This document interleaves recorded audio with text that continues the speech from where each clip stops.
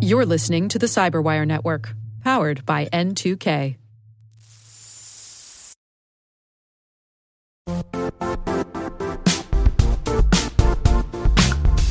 The IT world used to be simpler. You only had to secure and manage environments that you controlled. Then came new technologies and new ways to work. Now, employees, apps, and networks are everywhere. This means poor visibility, security gaps, and added risk. That's why Cloudflare created the first-ever connectivity cloud. Visit cloudflare.com to protect your business everywhere you do business.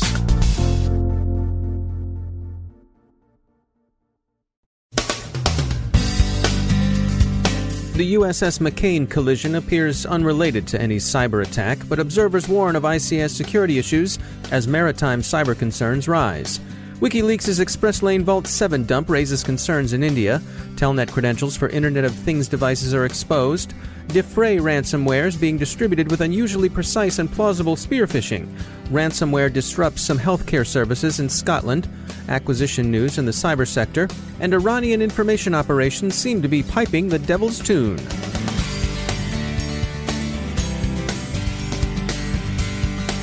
I'm Dave Bittner in Baltimore with your CyberWire summary for Monday, August 28, 2017. The U.S. Navy's investigation of the destroyer USS McCain's collision with a merchant tanker a week ago seems to be tending toward the painful conclusion that seamanship errors and not cyber attacks were the cause. This hasn't halted speculation about a cyber attack, with many observers offering suggestions as to how such an attack might have been accomplished. These are perhaps best regarded, absent further evidence, as hypothetical cautionary tales. Most will be familiar to those who have followed accounts of industrial control system vulnerabilities. There's a strong family resemblance. Remember, these are cautionary tales about control system vulnerabilities, not findings from any investigation into the collision. They include a malware-laden USB drive. This is believed to have been the method used to introduce Stuxnet into an Iranian nuclear research and development facility. Infected diagnostic and maintenance equipment, perhaps during a visit to its home port. Infection by a malicious insider, although the famous cases of malicious insiders have typically involved espionage, not sabotage. Installation of a rogue device into an internet-connected network. Malicious components introduced into a compromised supply chain. Exploitation of an unpatched vulnerability in a legacy control system. And, of course, all the other methods by which control systems are rendered vulnerable. The bodies of all 10 McCain crew members who are missing have now been recovered. We spare a thought for them, their families, and their shipmates as we follow news of this sad mishap. WikiLeaks' Vault 7 dump last week featured descriptions of ExpressLane, an alleged CIA program for installing liaisonware to allegedly extract information from partner agencies. Most of those agencies are believed to be other U.S. organizations, including NSA, FBI, and the Department of Homeland Security. But WikiLeaks suggested Friday that international partners were similarly affected. The information ExpressLane is said to have collected included biometric data. The strongest reactions so far seem to be from India, where the public is already skittish about several disclosed vulnerabilities in their National Identification Program. The Unique Identification Authority of India, responsible for the program, dismissed any suggestion that the CIA was trolling through India's biometric data. They say they had stringent security features in place to prevent the sort of compromise WikiLeaks insinuated Langley accomplished. They also said that allegations to the contrary were coming from sources with vested interests. The authorities' denials are being received with a grain of salt by the Indian media, which has seen too many other issues surface with the identification program to accept easy reassurance. New Sky security researchers have noticed a large list containing thousands of working IoT device telnet credentials dumped online, an obvious distributed denial of service threat. Security experts are scrambling to forestall that possibility. The GDI Foundation, a not-for-profit organization whose stated mission is to defend the free and open Internet by trying to make it safer, addressing security issues through responsible disclosure, says the list includes just over 8,200 unique IP addresses. Just over 2,000 of the devices were still running open telnet services this weekend, and around 1,700 of these were reachable with the leaked credentials. The concern, of course, is that the IoT devices could be roped by bot herders to give greater effect to a distributed denial-of-service campaign. It appears that prevention is well in progress, with the GDI Foundation and others reporting a gratifying response to the warnings they've sent device owners. Proofpoint researchers have found a new strain of ransomware, Defray, infesting targets across a range of sectors, especially healthcare, but also manufacturing and even an aquarium. Defray is a small-scale, highly targeted effort, selective in its prospecting and not asking for an unusually high ransom. $5,000 is the amount being mentioned. The campaign is unusual in its very plausible, carefully baited spear phishing. It's unknown for now whether the incident is a Defray infection, but healthcare services operated by National Health Service Lanarkshire in Scotland were hit last weekend by a ransomware attack that disrupted patient care into the week. NHS Lanarkshire, the Register sourly notes, was among the British healthcare operations hit by WannaCrypt earlier this year. The service's chief executive apologized to patients, asking them to bear with the healthcare provider as it brought its systems back online, and requesting that people delay non-urgent care. In industry news, ForcePoint announces its acquisition of behavioral analytics shop Red Owl. Details of the price are not presently available, but it represents a significant addition to ForcePoint's capabilities. Finally, with all the attention rightly devoted to ISIS, it's easy to overlook ISIS's competitors in jihad, which includes not only Sunni rivals in al-Qaeda, but of course Shiite Iran. The Islamic Republic has long denounced America as the Great Satan, and chants of death to America have long been a staple of popular information. But Iran's leaders have apparently decided that this mode of delivering the message is stale. The New York Times reports that the Islamic Republic has permitted distribution of a rap version as an updated way of inspiring the rising generation. This despite Tehran's long-standing condemnation of rap music, and for that matter, dancing. The online videos feature rap delivered from atop the bridge of a frigate, stomping soldiers, flags, effigies of the Statue of Liberty, clutching a menorah, in case you didn't get the point that the Great Satan is involved with the Zionist Lesser Satan, and so on. Reviews have been mixed. It's perhaps worth remembering from an information operations point of view that Satan is, in his supposed interactions with believers, fundamentally a tempter, and so one might think twice before playing the tune that the devil's piping. But that, of course, is a matter for authorities in Tehran to decide. It's also perhaps worth recalling that Russian information operations, for all their historic success, have always played best with straight disinformation.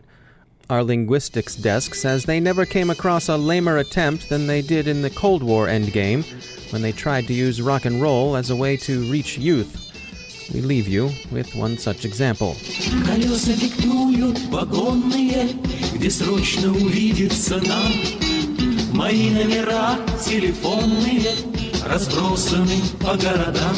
Заботится сердце, сердце волнуется, почтовый пакуется грудь. Мой адрес не дом и не улица, мой адрес Советский Союз. Мой адрес не дом и не улица, мой адрес Советский Союз.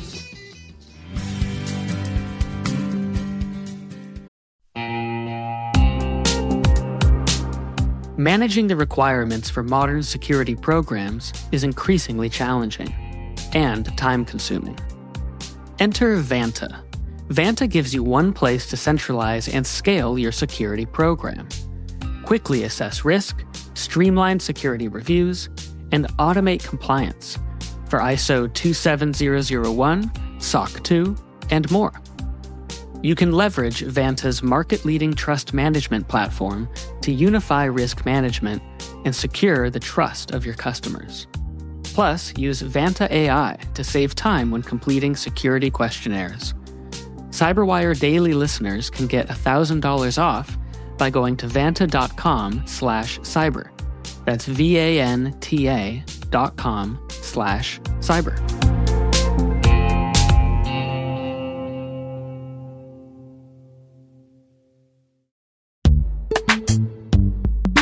In the dynamic world of enterprise security, identity architects and IT leaders face a major challenge. Growth by repeated acquisitions multiplies the complexity of everything. Multiple IDPs, MFA providers, policy engines that all need to coexist. This can lead to fragmented user identities and policies that create security vulnerabilities and add access friction. Strata Identity solves this. Now you can decommission unneeded IDPs and consolidate the ones you'd like to keep without rewriting apps or disrupting users, engineers, and app owners. Plus, Strata's modular architecture makes it easy to integrate with any identity provider without manual maintenance and coding. Join the ranks of cybersecurity leaders using identity orchestration. Visit strata.io/cyberwire, share your top identity security priorities, and receive a pair of complimentary AirPods Pro. Offer valid for organizations with over 5,000 employees. Step into a new era of identity management at strata.io/cyberwire.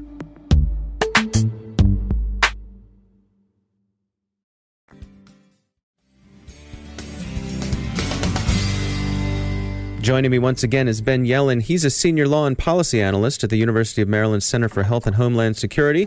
Ben, welcome back. Interesting story came by from Gizmodo about companies that were logging your data. Let's say you went to fill out a form online, a web form like all of us do. But before you even hit the submit button, this company has already grabbed that data that you may have put into that field. What's going on here? So this is technology from a company called Navistone, and many familiar companies to us use this particular technology. One of them is Quicken Loans. If you want to find out how much a mortgage is going to cost, you go to Quicken Loans website, you fill out some personal information, what your income is, your location, et cetera, and they'll give you a quote. Now, most of us assume that unless we press that submit button, that the website is not going to collect that information. But what Navistone's technology does is it collects every piece of information that you filled out even before you've pressed the submit button. And in a survey of a bunch of different websites that use this technology, only a few of them actually give a warning anywhere on the website, anywhere on the page that says some of the information you enter into the applicable fields could be stored and retained. So this potentially could run afoul of a whole number of laws, including some business fraud laws where they're misleading consumers about what information is being collected. Yeah, let's dig into that a little bit. I mean, I think most of us probably, as you said, assume that our information isn't being collected there. Is this a matter of just bad form on their part, or run us through what are some of the actual legal traps that these folks could fall into for doing this? So there's a U.S. law. I actually have the citation here, part of the U.S. Code, Section 45, that prohibits unfair or deceptive acts or practices in affecting commerce. Now, this was just one legal analyst who was hypothesizing that this law could be applicable because this is potentially deceptive. You think that any information you fill in before pressing that submit button, and I think all reasonable people think this, do you think that that information has not been submitted, that it's been protected? If you change your mind at the last minute, you're not forfeiting your personal information.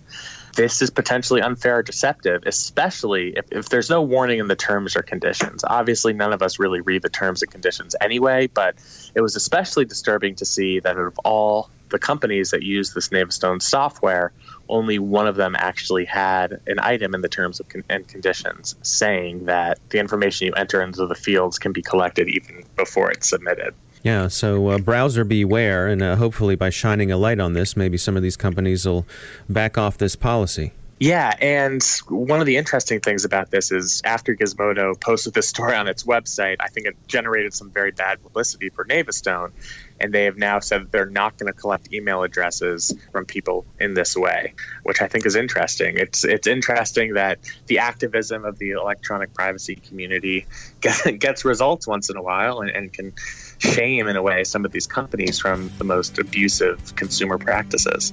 All right, Ben Yellen, thanks for joining us.